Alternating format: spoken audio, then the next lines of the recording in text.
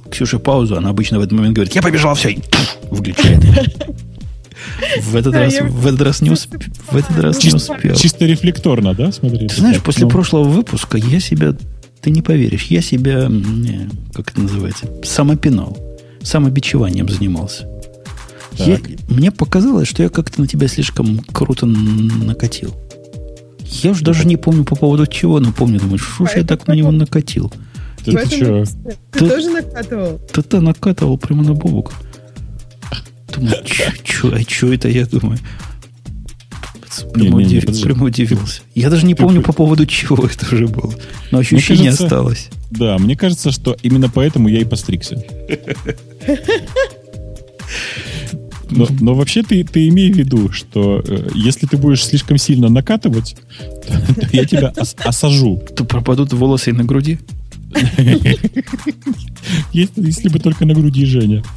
Я сделаю особую стрижку и пришлю тебе фотографию из них. Это великая кара. Лучше, да, не накатывать. Вот. Видишь, Ксюша уже знает. Откуда, кстати? Я догадываюсь просто. Не знаю. Что ты откуда? Господи. Да. Что-то я это самое. Мы не осветили, на самом деле, самую крутую тему из вообще прошедших нескольких дней. Мы ничего не сказали по поводу Google Glass, а главное, мы столько про порно говорили, про Google Glass не сказали при этом. В этом, так сказать, аспекте. А что там было именно про глаз и порно? Дофига ребят из порноиндустрии за последние 2 недели высказали, что да-да-да, Google Glass офигенная идея. Просто супер идея. Мы, напишем софт, который будет транслировать прямо тебе в глаз порно, и ты сможешь смотреть его прямо в метро. Ну, например. Ну и всякое такое. Знаешь, кошмар. Ужас какой-то. То есть ты видишь человека в очках и не знаешь, что он там смотрит порно? Конечно. Это же ужасно. Вообще, я за дополненную реальность, Бобук. Понимаешь ход моих мыслей, да? В метро кого-то еще пощупать? Да нет, ты смотришь в метро, вдруг девушка симпатичная, ты на нее раз, и она тебе реальность не дополнила, а скорее так убрала лишнее из реальности. Технически ведь, наверное, можно придумать. Ты знаешь, да, но вообще-то это не про Google Glass точно, потому что это совсем другое устройство, оно очень простое, оно... Ну, грубо говоря, Google Glass, ты понимаешь, да, вообще, как он работает? У него он как бы реализует для тебя изменение четверти твоего изображения. То есть у тебя есть 2 глаза, и в одном из них половина твоего, так сказать, времени обзора, с места обзора, закрыто, да, там, какой-то порнухой, условно говоря. То есть как-то так. Нет, можно же, у тебя в этой четверти ты можешь так крутить, чтобы та девушка, которая понравилась, была в этой четверти, а она там показывается не очень, то есть без всего лишнего. Ну, слушайте, на самом деле у меня другое предположение. Я вообще считаю, что чуваки, которые готовы потратить больше, чем 1,5 штуки на Google Glass, вообще, чуваки, есть гораздо более дешевый способ посмотреть порно. И на весь экран. Ну, то есть для этого не нужно покупать Google Glass. Вот. Отдельная история про то, что на самом деле для того, чтобы смотреть порно, больше подходит не Google Glass, а вот этот самый Oculus Rift, который 3D-изображение дает в очках. Он просто на ходу это сделать не получится. Но во всем остальном это очень круто, я считаю. То есть, как в свое время ты предсказывал, порноиндустрия пойдет в сторону HD, так теперь ты говоришь в сторону 3D. Ну, они просто, да, они в сторону HD пошли, и там все стало хорошо. Они сейчас раскачивают тему 4К, знаешь, да? Если они раскачают, конечно, будут молодцы, но я сомневаюсь.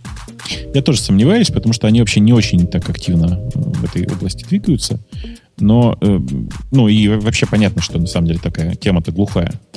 Но если они прокачают очки, это будет, конечно, просто тот еще фокус. В смысле, прокачают до того, что люди и все будут вокруг в очках и смотреть там не только порно? Ну, конечно. В смысле, ты понимаешь, что вообще HD и, грубо говоря, Blu-ray сами по себе начали активно продвигаться вперед только из-за того, что их поддержали производители взрослой индустрии. По крайней мере, с Blu-ray совершенно точно. Смотреть в таком качестве взрослой индустрии, я понимаю. Это не важно. Это не важно. Они, понимаешь, они очень большие молодцы. На самом деле, конечно же, HD в порноиндустрии вредно. Потому что это заставляет... Больше работы в фотошопе? Конечно, или конечно. Это там даже не в фотошопе, там гораздо более технику надо закупать. Да, в видеоредакторе постоянно там фильтры накладывать, гримеров постоянно таскать с собой. Короче, это просто пипец. А это ведь они были, кто убили альтернативный формат, да, в свое время? Да. А какой был формат? Я уже даже не помню, смотри. Вот. Никто уже не помнит, как назывался. Ксюша, как назывался второй формат, который с Blu-ray конкурировал? Я плохо помню. Тогда маленькая была. Да, тогда маленькая была. Я Blu-ray так как... Ну, то есть я вот не особо помню, чтобы Blu-ray был широко популярен. Мне кажется, это было не в России. HD нам подсказывают. Да. Да. Ну, короче, понятно, что производители, так сказать, взрослого видео к HD-DVD отнеслись холодно, и вот вам результат. Перед этим точно так же, на самом деле, точно та же история произошла с VHS. То есть производители взрослого видео поддержали VHS, и все побежали за этим форматом. А кто был его конкурент? А у них было дофига всякого, там Micro 8 были, еще какие-то форматы. Некоторые из которых были даже неплохие, в общем. Понятно. Ну, вообще, Blu-ray это не особо помогло. Ты видал магазины, которые Blu-ray продают? Фильмы на Blu-ray? Там вообще кто-то в углу завонялся лежит, а так больше людей не ходят туда. Ну, в смысле, что я видел один раз магазин с Blu-ray, где лежало 40 или 50 дисков на глаз, вот так примерно. То есть это много. В Best Buy где-то треть помещения, это огромный магазин, треть помещения занята рядами с Blu-ray и сидюками. Сидюками, представляешь, да? Сидюки. Конечно. А дискеты там есть? Дискет там нет. И вот эти Blu-ray, раньше люди ходили, что-то выбирали. Сейчас проходишь через это как просто через мертвую зону. Все. Ну, подожди, у тебя же сейчас Netflix. Зачем тебе так все? У всех, это у всех уже так. Тем более. Да. А там, на удивление, мало HD, кстати, в Netflix. Не то, что мало. Можно найти, но далеко не так много, как в обычном телевизоре. Что-то я вдруг сегодня где-то читал на каком-то буржуйском сайте, что Apple внезапно выпилила весь 1080p контент у себя. А у меня все равно не показывало. А у меня, знаешь, правильный Apple TV. В смысле, старый? Ну, единственный, который можно...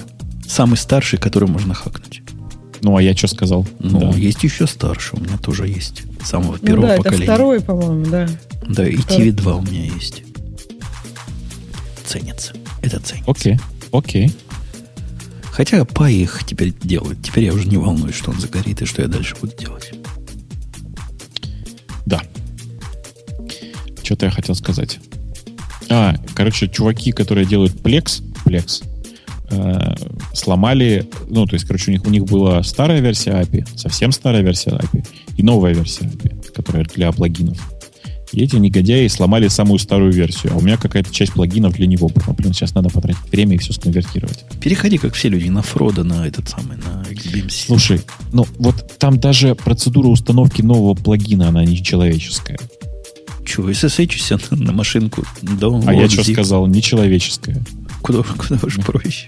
А тут все гораздо проще. Зашел и из внутреннего, так сказать, магазина, в кавычках, потому что все бесплатно, взял и поставил. Нет, из внутреннего магазина здесь тоже можно все поставить. Но если у тебя в магазине этого нет, какой-то особо такой, который в магазине нельзя держать, а такие бывают, там можно URL ручками вбить или просто zip закачать туда. Все очень по-человечески. И не по-человечески. Я же недавно тут пробовал поставить какой-то из экстеншенов, из плагинов для XBMC последнего. Вообще не по-человечески. Ну, не знаю. Я как для себя этот Navy X нашел. И теперь просто... Что такое Navy X? Navy Extreme. Navy X. Все, я вспомнил. Да. Я там часто теперь бываю. Часто. Что смотрел последний раз? Богатое такое место. Смотрел недавно... Посмотрел «Человек-утюг 3» на днях. Чего? «Человек-утюг», все, да. Да, хороший такой утюг. Да. Посмотрел про Уиллиса. Отстойный фильм. Совершенно отстойный. «4-й орешек». Или 5-й какой, не знаю. Последний, короче. Где он в России козыряет. Ну, такое впечатление, что русские режиссеры снимали. Ладно, хорошо, убедил. Сейчас я посмотрю, что у меня на этой машине он не стоит. Так, на этой машине он не стоит. Пошел качать XBMC. Он прекрасен. Там все есть. 8664. Все. Не-не-не, в смысле, вот на этой машине я на ней обычно фильмы не смотрю. Сейчас я посмотрю, насколько там тяжко стало по-прежнему. Насколько там по-прежнему тяжело ставить плагины. Во. Ну, плагин, тут не домохозяин. Что тебе их ставить? Один раз поставил и забыл. Да, блин. Ну, как бы теоретически-то да, а на практике периодически случаются необходимости.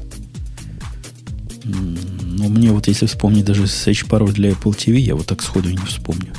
Придется в интернет лезть. Так нечасто приходится туда заходить. Да. Ну что, да. Версия 1, которая 134, по-моему, последняя на нашего-то с тобой любимого. BT-синка. Очень даже вполне оказалось. Ты знаешь? Да, я поставил, я накатил, поставил. А у меня пропала главная проблема с тем, что оно жрет CPU. Оно жрет CPU. Ты знаешь, чем компьютер мощнее, тем это заметнее. Но на слабых оно вообще незаметно стало. Какой-то там парадокс. Оно на пае теперь незаметно стало. Раньше жрало как не в себя. А у них армовская версия же по-прежнему отдельно, да? Да. Вот на самом моем могучем MacBook Pro оно жрет прямо 17%. Их. Что безобразие. А вот на этом, с какого мы вещаем, его вообще даже незаметно. То есть до 5%. Ну, вообще, какая-то логика в этом есть, конечно. То есть эти твои 17% на MacBook практически незаметно. Да, ну куда там? MacBook, они ж убого совершенно сделаны. У них сразу батарейка начинает, знаешь, 17% это уже причина для того, чтобы вентилятор начал сильнее работать. Ну, тоже логично. В смысле, что тоже логично. Не надо вообще на MacBook использовать BT-Sync в таком режиме. Не надо, почему же? Хочется. Ну, хочется крестись. Хочется. Ах, было бы только. Эх, да. Ах, было бы только с кем поговорить. Что говоришь? Так, подожди, нужно запустить XBMC же один раз еще. XBMC. Не может быть открыто, так как ее автор является неустановленным разработчиком. Вашу мамашу. Ты правую клавишу Open. Так сложно было сертификат, что ли, купить? Блин, ну стоит копейки. Правую клавишу Open. Правую клавишу Open. Small. Даже не надо. Правую клавишу на самом деле не надо. Там проще все. То же самое, только Ctrl нажать, да? Да. Но это и есть правая клавиша.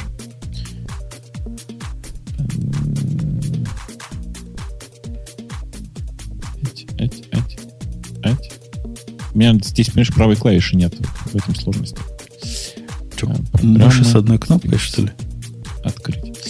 Это тач, этот самый. Как он называется-то? Ну, тач, короче. Тач. Тебе научить, как на нем правую кнопку нажать? Да нет, настраивать надо, лень. Блин, да что же он такой страшный-то? В смысле, что он запускался, смотрю, очень долго. Окей, так, хорошо. Теперь, значит, мы поставим этот самый NaviX. Сейчас мы потрахаемся. Он же как-то... Он не плагин, он программ, ты знаешь, да? Да. Качаем. Скачали. Да, загрузка где они? Загрузки. Нагрузки. Подгрузки. NaviX. Отзиповать. Ну, прямо на Google коде ищите, пока download не закрыли. Там оно все есть. Кстати, куда они, интересно, переместятся потом? Тоже не знаю. А что, как ставить-то? Ты что? Ты заливаешь его на компьютер. Залил? How do I install NaviX? Я пошел документацию прочитать. Подождите. Значит, скачать. Окей, скачал. Так, хорошо. System addons install from zip file. Пипец, очень очевидно, да. Все, кто...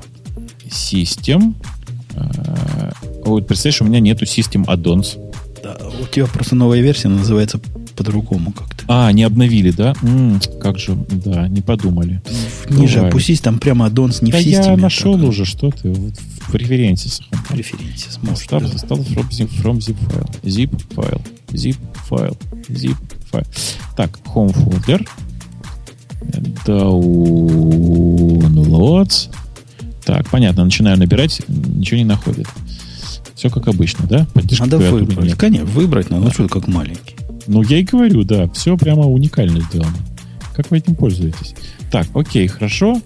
Че? Нажал install, addons enabled. То есть это все-таки addon у них теперь. Не, это он в программс окажется, несмотря на то, что он такой addon. Enabled addons. Так, он по умолчанию дизейбленный, да? Нет, ты его установил, он enabled уже, все. А что, в списке enabled addons его нет? Иди в программс, говорю, что... Ну, блин, я же, понимаешь, как бы у меня простой подход. Я думаю, можно ли это объяснить моей маме, условно говоря. Боюсь, что вряд ли. Ей надо установить это руками до этого. Так, updates. Апдейтса нет. Окей, хорошо. Нет, апдейтс внезапно почему-то в пункте апдейтс почему-то что-то есть. Окей, ладно. Это уже, конечно, не их недостаток. NaviX пошел в этот самый, в home folder. Он прямо, значит, такой не быстрый. То есть ты когда... Да, не, я знаю, что такое NaviX. Ты не думай. То есть я только выгляжу чайником. Я выгляжу как чайник, кипю как чайник. А так я почти взрослый человек. Тиран, деспот и все такое. Да, мягко говоря, не быстро. Не быстро. Это время от времени зависит. Видимо, у них сервер там не справляется, но это на стриминг, сам понимаешь, не влияет. Они всего лишь ссылочки. Конечно. Ксюш, ты тоже зашла? Там есть материалы и для взрослых девочек. Да ладно, для девочек? Да. Где? Поподробнее, пожалуйста. Я заинтересовалась, а я как-то немножко выпала. Я слышала, что вот все, что Бобук ставил, обучает Бобука. Да, это и для девочек тоже подходит. Мы тут, знаете, да, на одном очень взрослом сайте, на одном очень взрослом сайте мы построили давным-давно систему, которая по тому, какие ролики человек смотрит, даже если он не залогинен, примерно с довольно большой вероятностью определяем, мальчик это или девочка. И сделали специальный раздел, который, в котором показываются только ролики, которые смотрят гарантированно только девочки. На взрослом сайте, так сказать. И, как бы это сказать-то, сейчас, похоже, нам его придется закрывать, потому что он очень сильно аффектит девочек. Они, понимаешь ли, теперь туда только заходят, и там все, как бы кажется, что смотрят только там, в общем. То есть девочки смотрят только то, что посмотрели уже другие девочки. Да, а это в результате, как ты понимаешь, очень сильно снижает выбор. Ну, в смысле, что... сейчас давайте я культурно скажу. Средняя сессия по просмотру роликов на таких сайтах 20-30 минут. У кого-то больше, у кого-то меньше, но средняя сессия примерно такая. Что они так долго делают? Ну, я тебе потом расскажу. Девочки? Вот. Это для девочек, наверное. Это для девочек. Для меня всегда была загадка, что они так долго делают. Вот. Рассматривают красоту актрис, наверное. Еще все наоборот. Интерьер. Кстати, наоборот, то есть мальчики рассматривают интерьер. Я же тебе рассказывал, красоту актрис они точно не рассматривают. Потому что актриса для них потенциальная конкурентка. Ну, актеров. Окей, так может быть, наверное, да. Вот. Ну, короче, там все очень, очень странно. Так вот, короче... Вообще странно про конкуренцию. -то. Девушки же красивее мальчиков, и если смотреть, то на красоту, на девочек. Так я Ляпка говорила, а потом замуж за мальчика вышла. Да-да-да. Вот да нет, тоже. так это же не связано. Замуж, выходишь... Ну, то есть, понимаешь? Это немножко разные вещи.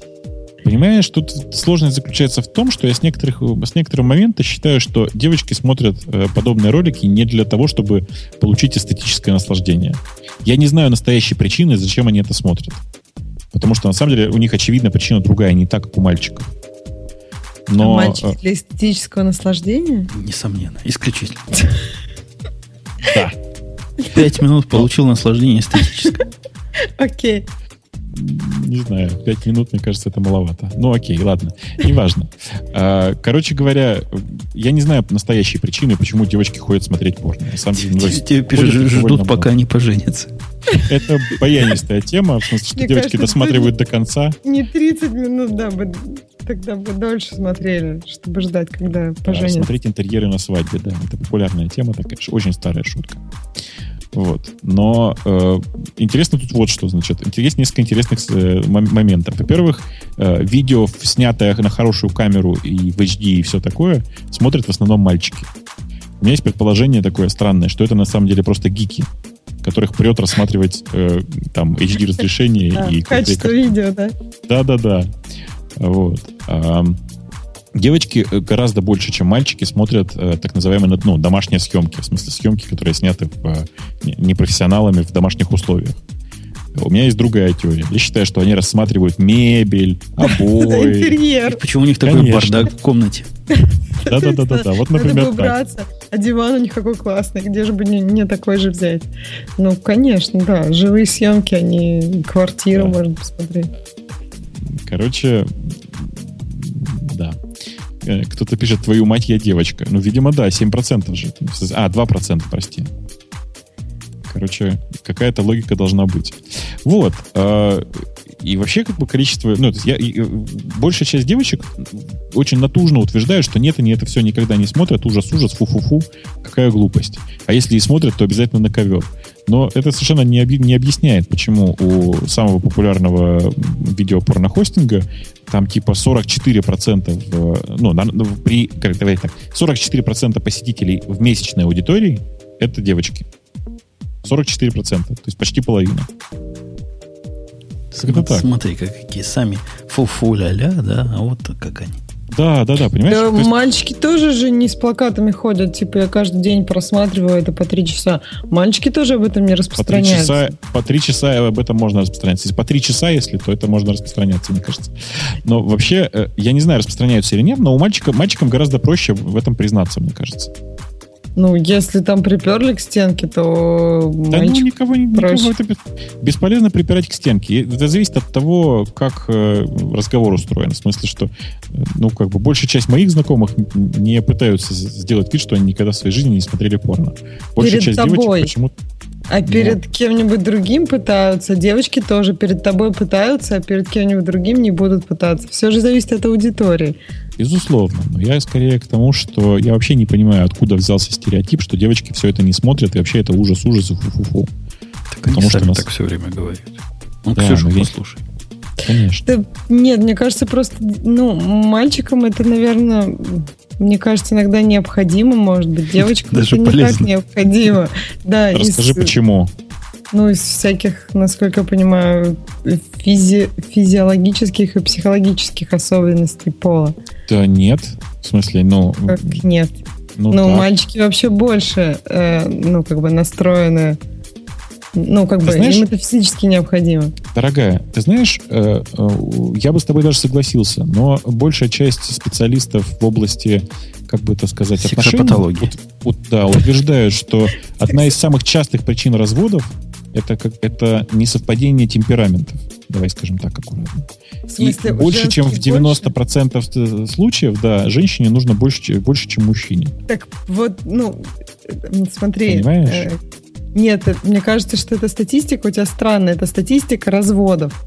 То есть некоторые люди решают эти проблемы, а вот, может быть, просто мужчина ищет на стороне. Женщина на стороне не ищет, дома не дают, разводятся. То есть ты как бы... я не про разводы. Нет, что-то. Я не про разводы. Я как раз про то, что большая часть... знаешь, давай по-другому тебе скажу. Вот, давай я тебе аккуратно скажу.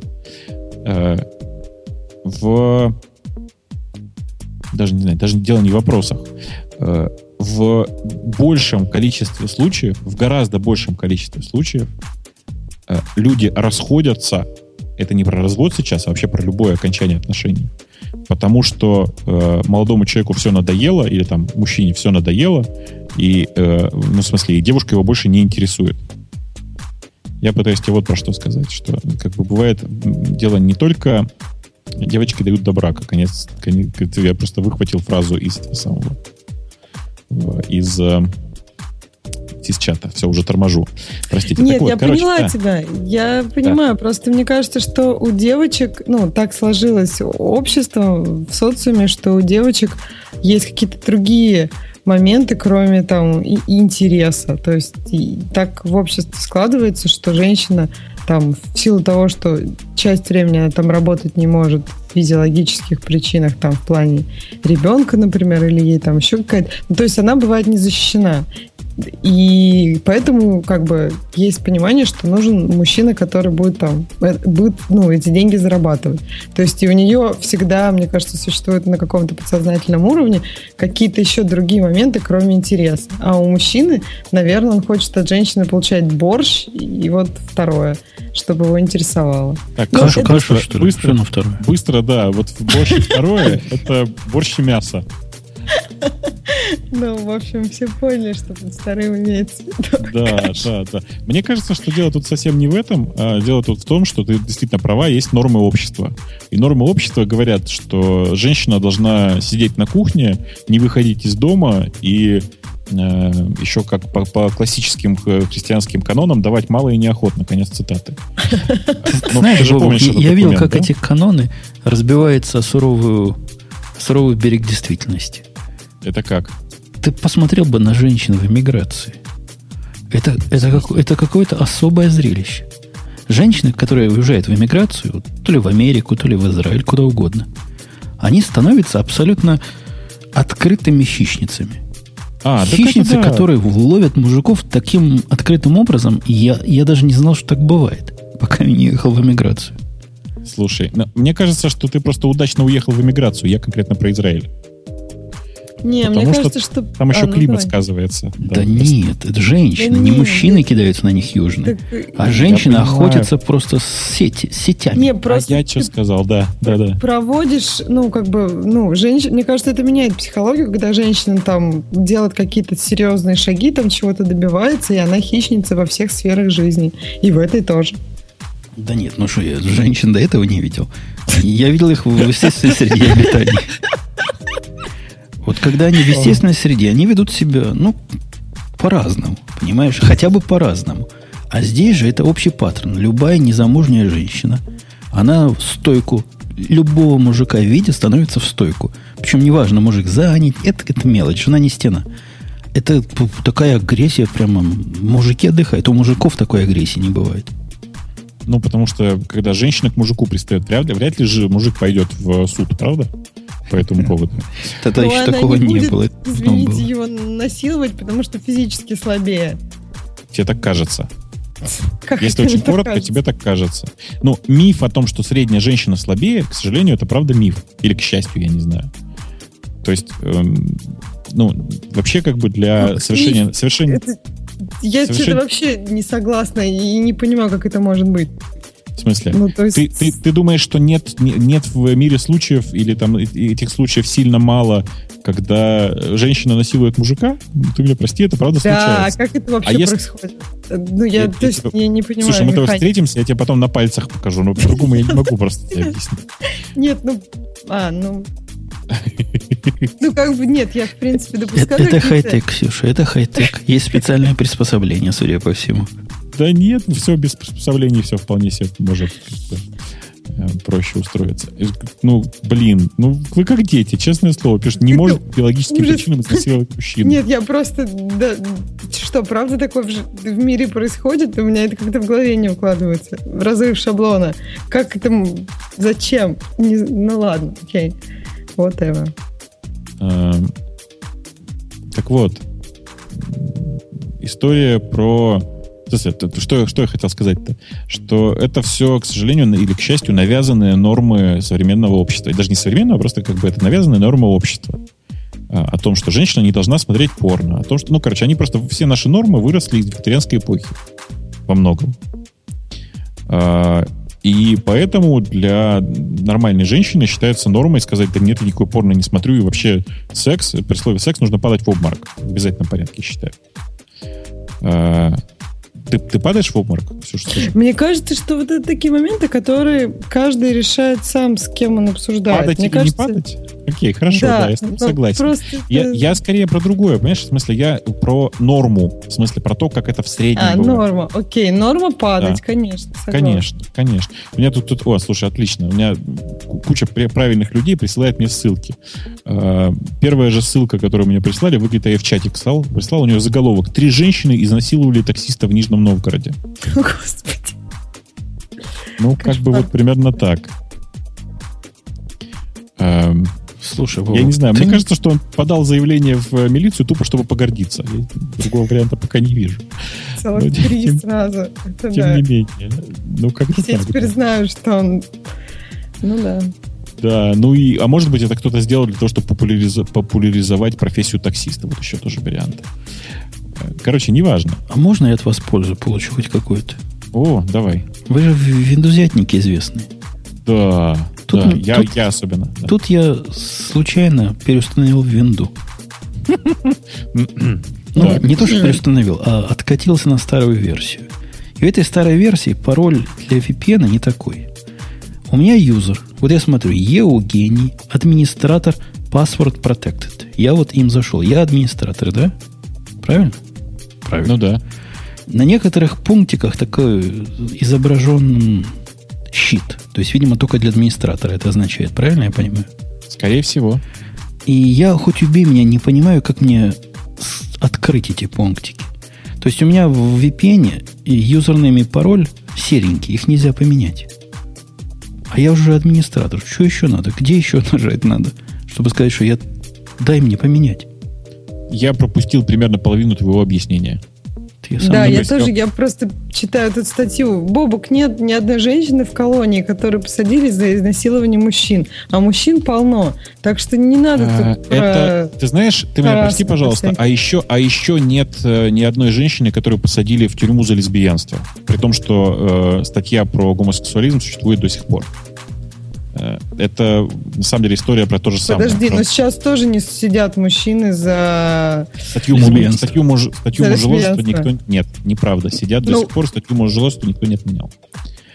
Так вот, пишут тебе с правой тоже кнопкой... отменили. Я пошел сейчас проверю, а вы пока прочитайте, там в чатике написано. Правой кнопкой запустить от администратора. Что запустить? Это где-то в контрольной панели. Оно как-то не запускает. В контрольной панели можно у User Access Control затовоить.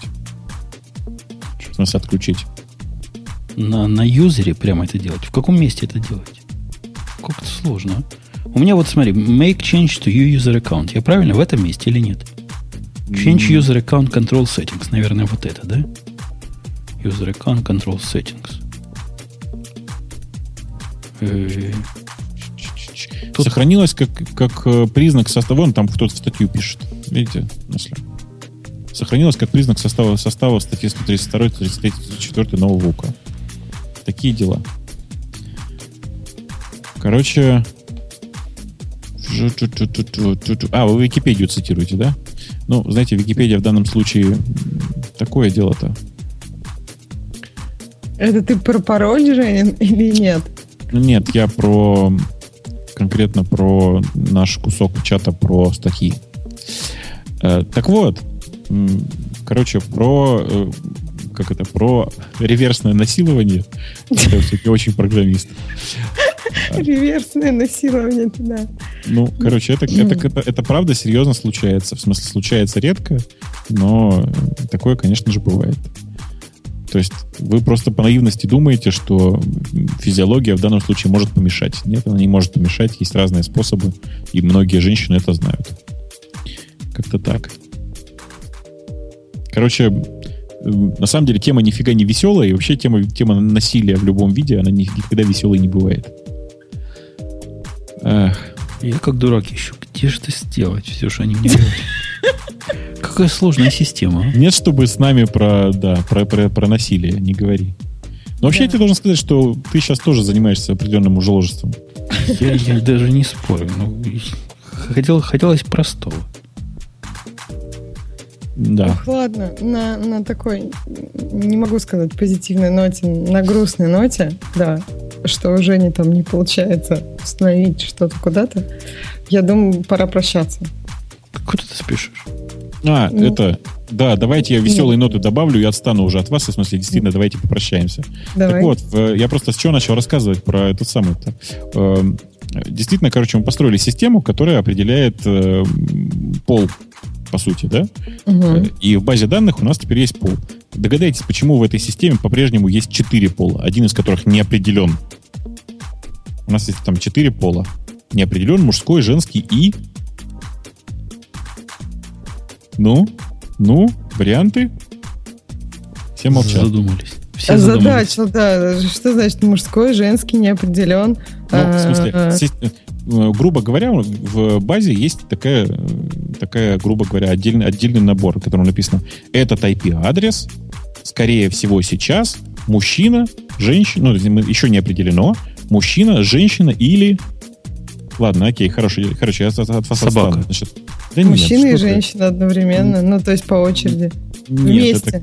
Нет, Google-бот. Ну, мы тут о психологических проблемах. Так я же вам сказал, что это, вы понимаете, что это приятная точка, веселая такая. Вы вернулись к айтишной теме. Ну, просто Google-бот периодически как бы ведет себя довольно странно во многих проявлениях. И гораздо проще пометить в соответствующем поле, что это Google-бот, а чтобы не заводить отдельное поле, отдельную галочку Google-бот, просто воспользовались полем в SQL. Понимаете, да? Банально все сделали. И все, красота теперь, я считаю. Там нат пишут? Нет, никаких натов. Все банально. Банально гугловский робот. Короче, все весело. Вот как-то так все. Вам хорошо, а мне искать, как пароль открыть. Да, давай. Спать. Это сложно. Это очень невозможно. Но у меня сегодня игра за... А кто с кем? Ну, наши с не нашими. Сан-Антонио с Гризлями. С Гризлями. Все, я понял, да. Майами с Индианой 1-1, а? Казалось бы. Да? Да. Все удивляются. Да? Оказалось бы, что в этой паре не может быть конкуренции. Да, все. Всем пока. Да. Обнимаю, целую. Да. Услышимся. А я пошел искать, где пароли меняют, раз вы мне ничего не можете умного сказать. Да. Пока. Да, пока. Давай. Ну как же, весь большой чат ничего не смог про Windows сказать, самую популярную систему. Какой-то позор. Спросили вы меня такое про Linux, например. Я бы вам сходу умное чего сказал. Или послал в Google. А тут молчок. Ладно, все, пока. Пеняю на вас. И на этой пессимистической ноте иду искать сам.